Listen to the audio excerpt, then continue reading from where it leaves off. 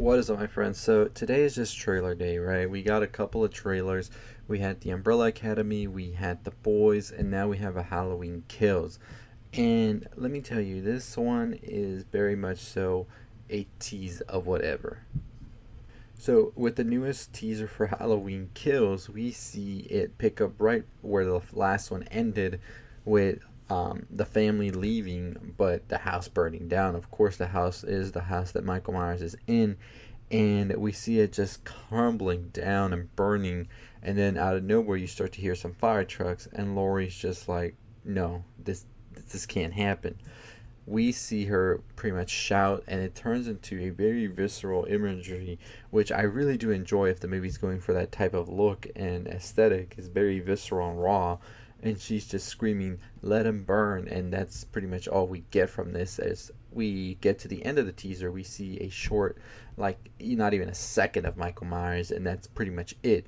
Now the film has been moved, according to the people behind it, as well as John Carpenter, to an October 15, 2021 release date, which is next year. This film wasn't supposed to be coming out during this Halloween, but with everything going around, and we're not too sure exactly when theaters are going to be reopening, and things just getting pushed back. I think they were just like, you know what, just do it for next year. It's fine.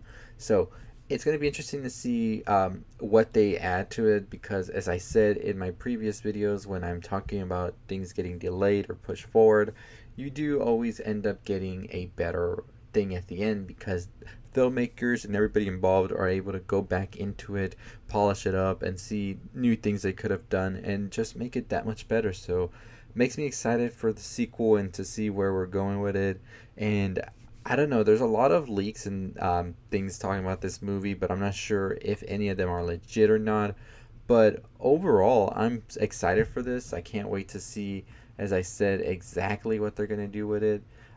First teaser, I'm glad they released it because we needed something to hold us over, as they say, and I'm ready for it. So what are your thoughts? What are your reactions to this teaser trailer? Are you bummed it's not coming out this year?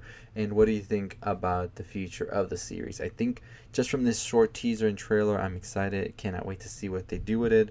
But let me know your thoughts below. Anyways, make sure you check out my other videos. I'll do a breakdown on Umbrella Academy as well as The Boys.